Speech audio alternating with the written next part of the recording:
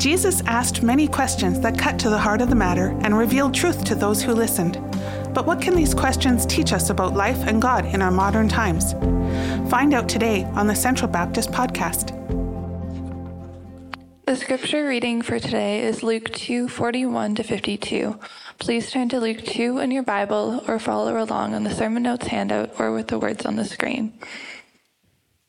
Please stand for the reading of God's word.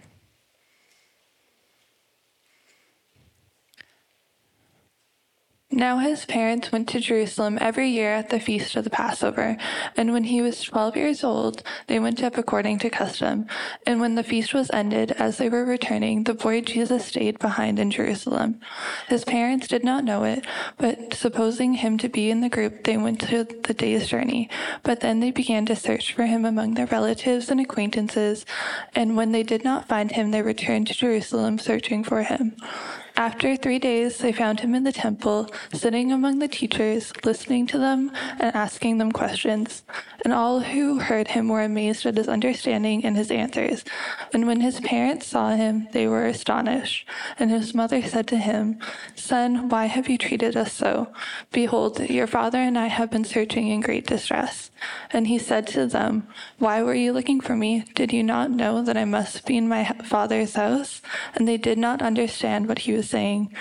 And he went down to them and came to Nazareth, and he was submissive to them. And his mother treasured up all these things in her heart. And Jesus increased in wisdom, in stature, and in favor with God and man. This is the word of the Lord. You may be seated. Amen. Thank you so much, Caitlin. Well, I'm also pretty new on staff here. As you know, my name is Phil Horton, but it feels a little bit like Old Home Week because last week we welcomed Kevin and Christy Thiessen among us for a few weeks. So glad to have them here. And today, Jordan and Marilyn Rendell are here, missionaries from Middle East and their family, and they'll be here for a few weeks. It's so good to have you with us. God bless you. Well, I'm not normally a person who's known as an excitable fellow, but I am excited this morning to kick off this teaching series, which we're calling Questions Jesus Asked. And I'm excited about this series because I believe it's an incredible privilege for us to do this together this summer. We have an incredible privilege to walk alongside Jesus all summer long. We have an incredible privilege to sit in his presence and to slowly absorb the words of Jesus. And so as we engage this series, as we launch it, I want to invite you to use your imagination. So imagine that you're not sitting here, 2022, in an auditorium in Victoria or perhaps at home on your couch. But imagine that together, there we are 2,000 years ago on a grassy slope looking over the Sea of Galilee. Huge crowd, and we're straining to hear what the teacher is saying. Or perhaps we are in the temple or somewhere around the temple in Jerusalem. And we're there, and it's very crowded because it's hot and sweaty, and people are pressing in against us because everyone wants to get close to the teacher. Many of the people around you have been healed by Jesus. Or perhaps one of their family members has been healed by Jesus. And now they eagerly want to hear what Jesus has to say. There's a buzz in the crowd because they're saying this person teaches differently than anyone else. This person teaches like someone who has authority. But we're noticing something as we listen to Jesus teach. We're noticing that Jesus asks a lot of questions. In fact, he seems to ask many more questions than he offers answers. It seems to be fundamental to his teaching style. 400 years or so before Jesus was born, there was a man by the name of Socrates who was born, a Greek philosopher. Socrates was known for his questioning. He lived his life asking questions in order to learn, but also asking questions in order to teach. And after him, there has been named, in fact, a teaching style known as the Socratic method of teaching, where a teacher uses questions in his teaching. And it seems that Jesus, our master teacher, was highly skilled in asking questions. If you search on the internet books that talk about the questions Jesus asked, you'll actually get quite a few hits, because we're not the only ones to notice this, and people have written books, short books, long books, on this topic. Some years ago, a man by the name of Martin Copenhaver did a count. He wanted to know how many questions actually did Jesus ask, and so he went through the 4 Gospels that are there at the beginning of the New Testament section of the Bible that tell the story of Jesus, and counted.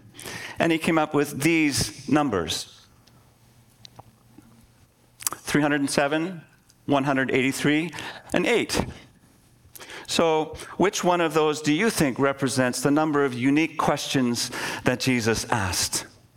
Well, I won't ask you for your responses because I didn't bring any prizes with me. But here it is, 307, according to, different people counted in different ways, probably, but Martin Copenhaver suggests Jesus asked 307 unique questions that are recorded in the 4 Gospels. 183 is the number of questions that people asked of Jesus.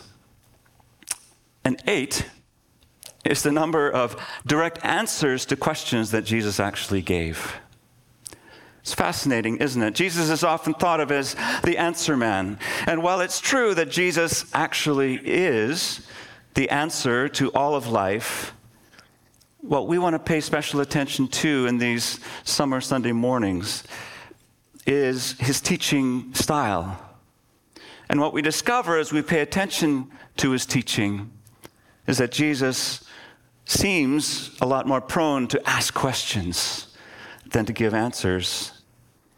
But he's giving these questions, he's asking these strategic questions in order to catch the attention of his listeners and drive his points home with great power and great authority. Jesus truly is a master teacher. Just before we come to our first question, I would like to just ask a question of purpose. Why are we doing this study together? And so let me put a slide on the screen just to talk about the goal. What are we seeking to accomplish in our Sunday mornings together? The goal of this series is that we each Sunday would enter into the life of Jesus by means of observing his strategic use of questions. And pay attention to the wording there. Our goal is that not just that we hear, not just that we learn a few things, not just that we can write them down and take them home with us, but that we might actually enter into the life of Jesus. Jesus said at one point in his teaching, "I am the vine, and you are the branches." And what was his command in that analogy? It's to abide in me, right? Be plugged into me. Just before he went to the cross, he was talking with his friends, and he said to them, "In that day you will know that I am in my Father, and you in me, and I in you." Just yesterday I was reading a book by Dane Ortland that Martha gave me recently, and he was talking in this one chapter about what it means to be united with Christ. And what he was saying, and what really stood out to me from his comments, was that this idea of the follower of Jesus being united in life with Jesus is foundational for us to understand what the life of a Christian looks like, what the life of a follower of Jesus looks like. We need to focus on what it means to be united with Jesus. What does that look like as we live our lives? And so it's our goal as we look at these questions that Jesus asked, not just to be stimulated in our heads, but that it will affect every part of who we are, and that we would really have a sense of entering into the life of Jesus as he's calling us to live our desire really is threefold, and let me say it this way.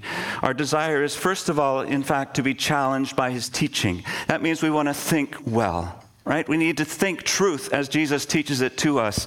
We want to think well. We want to be transformed in our minds, as Paul calls us in Romans 12. But not only that, but we also want to be enthralled with his wisdom. We want to worship well. So it's not just learning in our heads, it's responding with our hearts.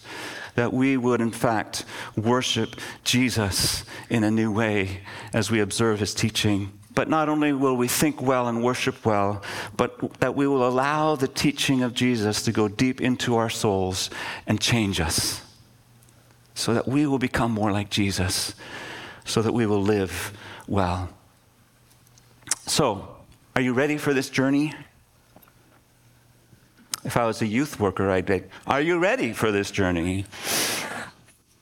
Let's pray. Father, we come to you, Holy Spirit of God. We ask you to reveal Jesus to us as we begin. Holy Spirit, thank you. Thank you for the gift of your word. Open our hearts that we may receive. In Jesus' name, amen. So here's question number 1, the full version.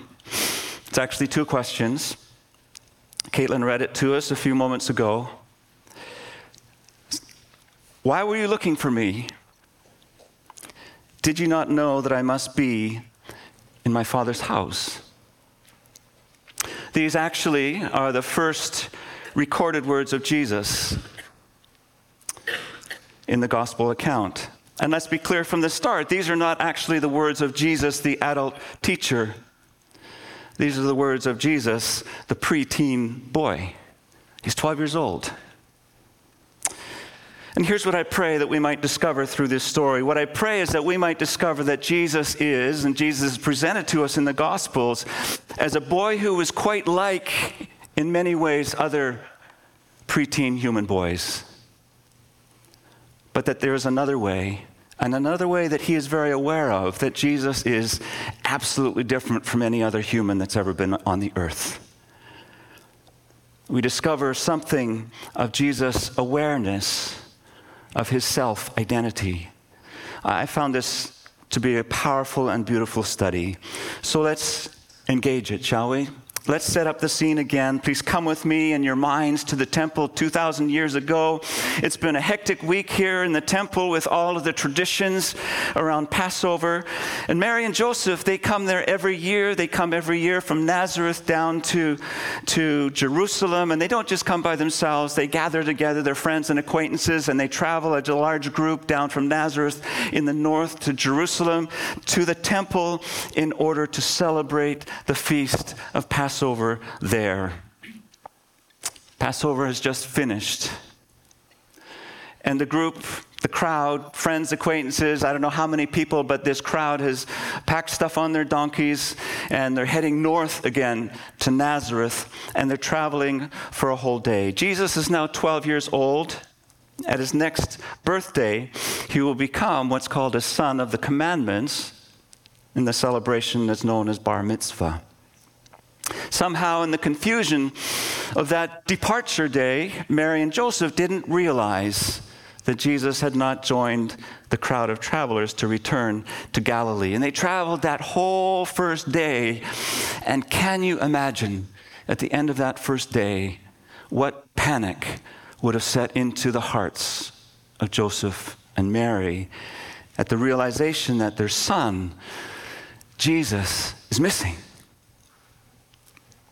I wonder if you've ever felt that panic, perhaps lost a kid in the bazaar or in the shop, or several years ago, 2007 it was, 2 years before my first wife Barb passed away, we had the privilege to go to Italy, and we went to Siena, and the streets of Siena were crowded and really crowded, pre-COVID of course, and there we were walking through the streets of Siena. We just arrived that day, and in the midst of the crowd, suddenly we lost each other.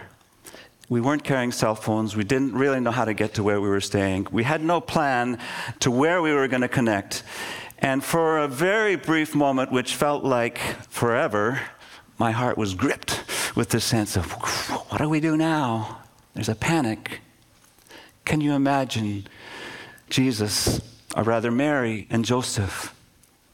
That whole day has gone by and Jesus is not with them. The whole next day they traveled back to Jerusalem. The whole following day after that they travel throughout Jerusalem looking for their firstborn son. And this is what they found right here. They found him in the temple, sitting among the teachers, listening to them, asking them questions, and all who heard him were amazed at his understanding and his answers, which could also be translated responses. And this sets up a scene where we have what, at least on the surface, appears to be a heated exchange of questions between Mary and Jesus.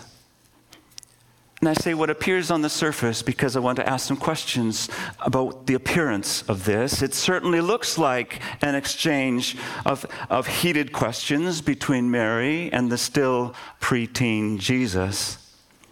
But let's ask the Holy Spirit of God to guide us carefully as we seek to get underneath what the initial surface might appear and see what is really going on, first of all, in the heart of Mary as she asks her question, and then secondly, into the heart of Jesus as he asks his question. First then, let's look at Mary's question. Verse 48 says this, "And when his parents saw him, they found him at the temple there. They were astonished, and his mother said to him, 'Son, why have you treated us so? Behold, your father and I have been searching for you in great distress.'" Can you imagine the feelings of Mary as she's saying these words? Eugene Peterson, as he is wont to do in his translation, the Message translation of the Bible, helps us perhaps to get underneath and see some of those emotions more clearly. This is what he says in the Message translation of the same verse. He says this, "But his parents were not impressed. They were upset and hurt.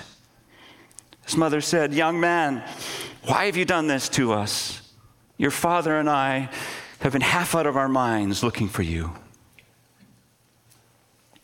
What words would you use to describe what's going on in Mary's heart here? It's deep anxiety giving way to a flood of relief.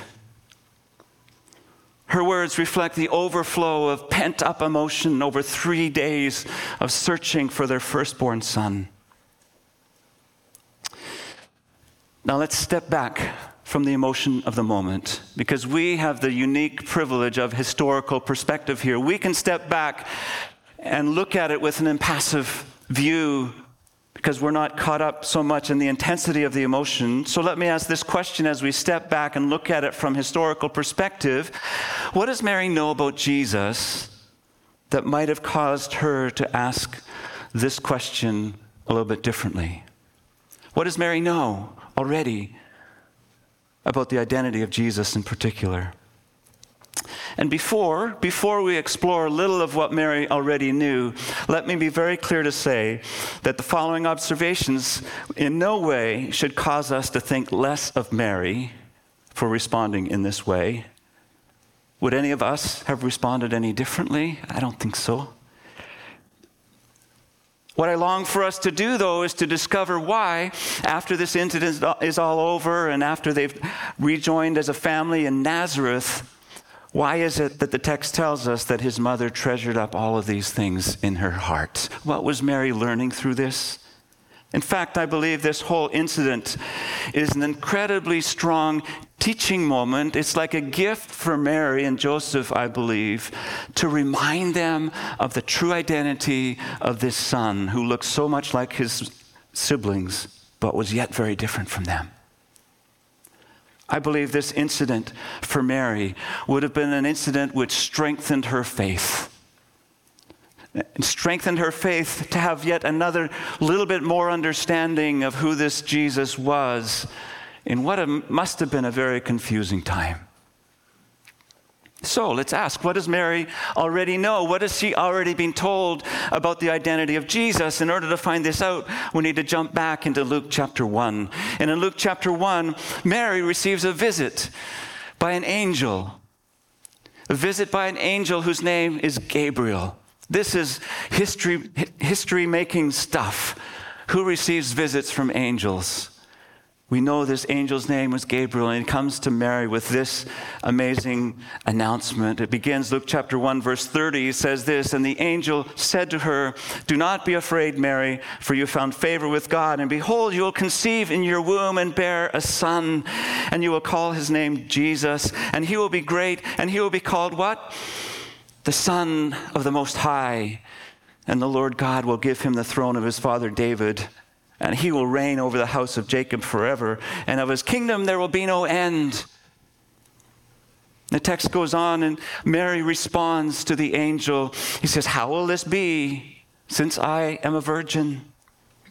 And the angel answered her, "The Holy Spirit will come upon you. The power of the Most High will overshadow you. Therefore the child to be born will be called Holy," and pay attention to this, "the Son of God." Please try to enter into this announcement. Put yourself in Mary's place. Through this supernatural messenger, Mary is told that something will happen that is not only unprecedented in human history, it's also biologically impossible. So, can we give her some space and grace to not fully grasp all of the significance of this announcement? But we ask, from a historical perspective, we ask the question, whose son is Jesus? Who is the father of Jesus?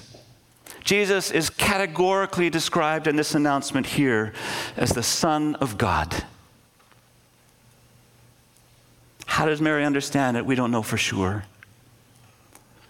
But certainly, from the purity of her virginity, Mary knew that although Jesus seemed to be very human, yet he was also very different from any other human who had ever lived on the face of the earth. So let's come back and look at her question once more. "Son, why have you treated us so? Behold, your father and I have been searching for you in great distress." In the Greek in which Luke wrote this text, the way it's written, your father is the emphasis in that phrase, as I understand it. Your father and I have been searching for you. Mary, don't you remember? Mary certainly knew that Joseph was not the actual father of Jesus. I believe yet this still to be a very natural thing for her to say. You know, the Bible is silent over what has happened over the past 10 or 12 years as Jesus has been growing up. We don't know what the household looked like in Nazareth. But what I would imagine is that it was pretty normal human life. Joseph and Mary had more children, and Joseph was really functionally the father of Jesus and the other children. And I wonder, as those 12 years went by for dear Mary, though she had been shocked by this announcement in Luke chapter 1, after 12 years of pretty normal human life, I wonder if that announcement might be fading a bit in her memory. This incident, I believe, comes into her life to remind her that this Jesus is different than her other children, and just different from any other human person who's ever lived. So let's turn now in response to see the question that Jesus asks and try to get into the heart of Jesus here as much as we can. Jesus responds and says, "Why were you looking for me? Did you not know that I must be in my Father's house?" Unfortunately, we do not have the luxury of a video or audio recording of this. So how can we know the tone of Jesus' voice? 12-year-old boy, as he's asking this question. We have to look for clues in the context to determine the possible tone of voice. A couple of years ago, I remember a COVID-friendly Zoom Bible study that we had in Bishkek where we were living, and there was a Australian man on this Zoom call.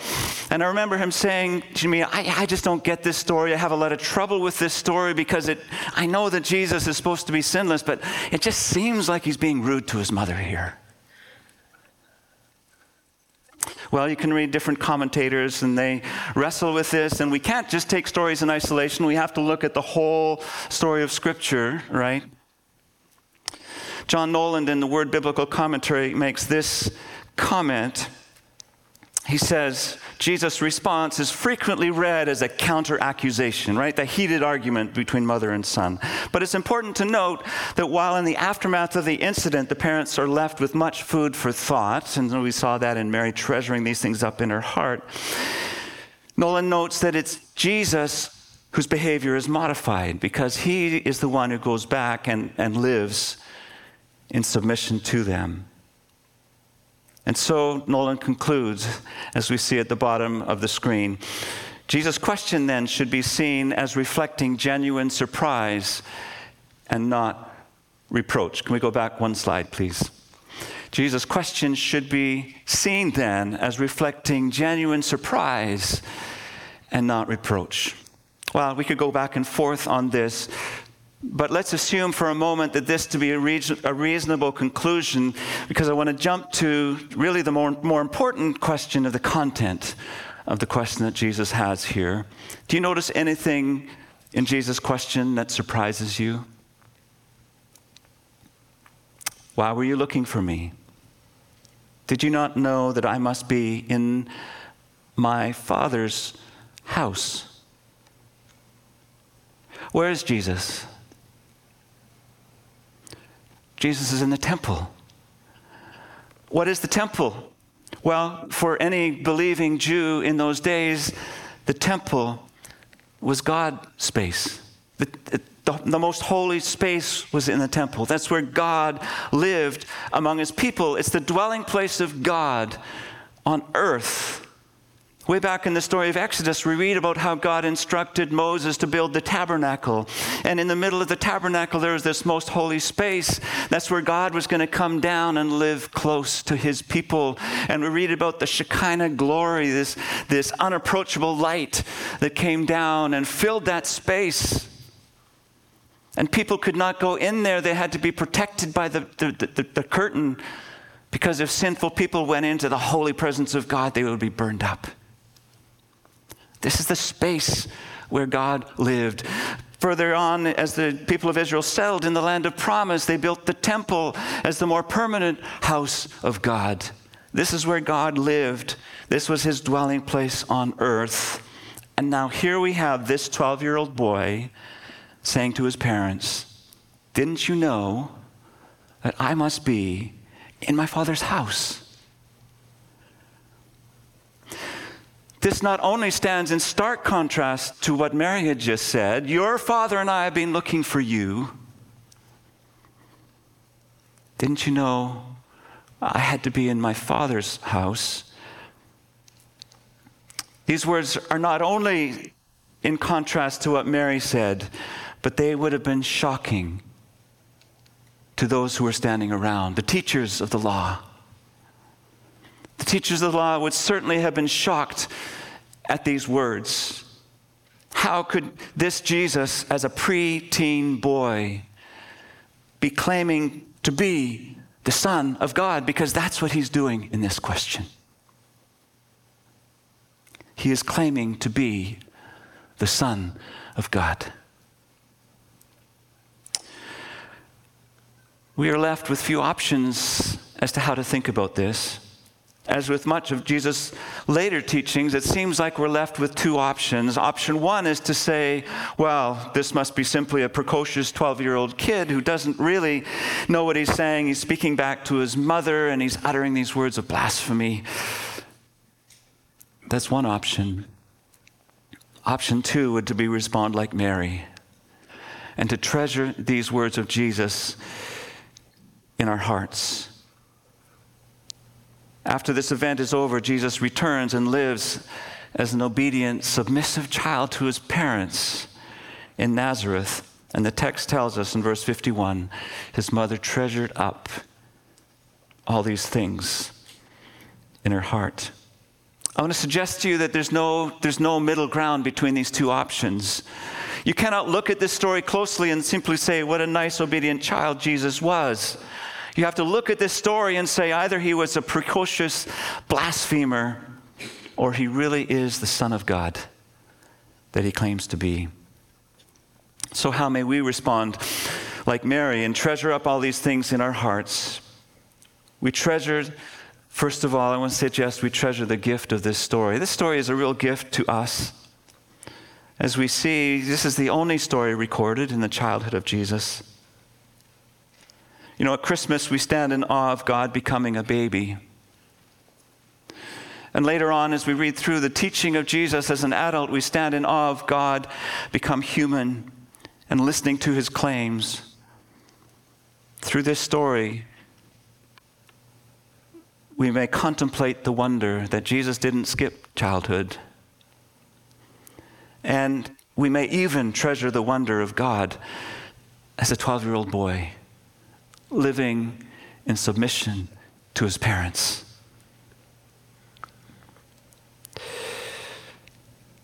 Also, I want to say another thing that we can treasure from this story. And this story is really sort of at a middle point in the story of the Bible, of course. But I want to treasure this idea of temple, because Jesus is in the temple. He's saying it's God's house. Follow with me just briefly the trajectory of the temple in the story of Scripture. In the Old Testament, as we talked about, Moses built this temporary dwelling for God. Then it became the brick and mortar permanent building, which was the place where God lived in the Old Testament section of the Bible. Now Jesus is saying, I'm here in my Father's house. But if we go fast forward into Jesus' life, one of the most controversial things that Jesus said was, destroy this temple, and in 3 days I will raise it up. What is Jesus claiming there? The gospel writers make it absolutely clear for us that Jesus is claiming that now the temple is no longer that brick and mortar space. Now the temple is my body, Jesus says. This is the dwelling place of God on earth. And then if we move forward from there into the book of Acts, as Jesus goes back to his Father, what happens? The Holy Spirit comes on the day of Pentecost and lives in the lives of every follower of Jesus. And every follower of Jesus then becomes the temple, the place where God lives on earth. And so Paul will say in the book of Corinthians, do you not know that your body is the temple of the Holy Spirit? And collectively, as we gather together, we are the space where God lives on earth. As Paul will say in Ephesians, in him you too are being built together to become a dwelling in which God lives by his Spirit. We are now the temple of God on earth. And this story stands right in the middle of that trajectory, and it's a beautiful thing to observe. I am in my Father's house. I'd like to make one more observation about the story. I would like to call it parallel words and parallel stories. So I'll put these two verses on the screen. The first one, of course, is the one we've been looking at in Luke chapter 2, where Jesus says, why were you looking for me? Did you know that I must be? And I want to look at parallel words first. This word, I must be, can be translated, it is necessary. So did you not know that it is necessary for me to be in my Father's house? And what I believe Luke, Dr. Luke, who's writing the gospel, this account of the story of Jesus, he's giving us bookend stories of the life of Jesus that have a great sense of parallel. And so in Luke 24, this is a question that we're going to come to later in our series, but this is the two walking on the road to Emmaus. You remember the resurrected Jesus is there, and he's walking beside them and revealing to them the story of the Bible. Beautiful story that we're going to look at. But notice what he says here. The same word, was it not necessary that the Christ should suffer these things and enter into his glory? So I believe Luke is doing kind of like bookends of the life of Jesus. It was necessary for me to be in my Father's house. And then the resurrected Jesus says, it is necessary that I should have suffered in order to accomplish the work of God. But think for a moment with me about those stories, those incidents. In both incidents, Jesus is lost for 3 days. Lost or missing or dead for 3 days.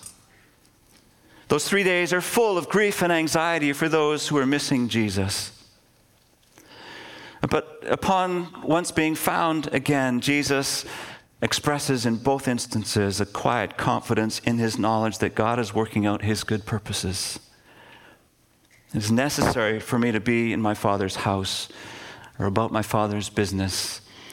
It is necessary for me to suffer before entering into glory. It's an amazing story. It carries a lot of weight, perhaps more weight than we commonly recognize. I'd like to invite the music team to begin to make their way back to the front. And as we ask this question, here's the question I would like us to ask as we come to conclusion. In light of all that we have considered, how does this text invite us to respond? How does this text invite us to respond? I want to suggest the first response is to worship Jesus, the Son of God. Even as a 12-year-old boy, Jesus had this sense, this knowledge that he really was the Son of God. Though he was like us in so many ways, even in this very first question that we observe, we discover he is radically different from any other human who has ever lived. He is the eternal Son of God come to earth and the revealer of God and the rescuer of humans. So worship Jesus, the Son of God. Secondly, let's respond by knowing who we are. If you're a follower of Jesus this morning, your body is the temple, the dwelling place of God on earth. Your body is. No matter where you go, let's say you go to work tomorrow, you're sitting at the lunch table, you can say, I am in my Father's house. Maybe don't say it out loud. People might not understand you. But pay attention to that. Your body is the dwelling place of God on earth. How does that make a difference in the choices that you make moment by moment, day by day? So we seek to worship. We seek to know who we are as the dwelling place of God on earth. And finally, we seek to live out God's good purposes. One of the amazing features of this story is that Jesus has this sense of purpose. I'm in my Father's house. I'm about my Father's business. I'm doing what I came to do. So let us also, in the decisions that we make regarding how we spend our time, what education we pursue, what relationships we pursue, let us be sure to be attentive to the purposes of God in our lives. As we have learned over the past weeks in our study on the Lord's Prayer, let us continually be in conversation with our Father in heaven and say, your will be done on earth, in my life, as it is in heaven.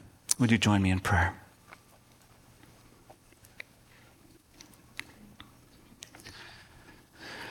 Holy Spirit of God, thank you for answering our prayer. Thank you for teaching us about Jesus.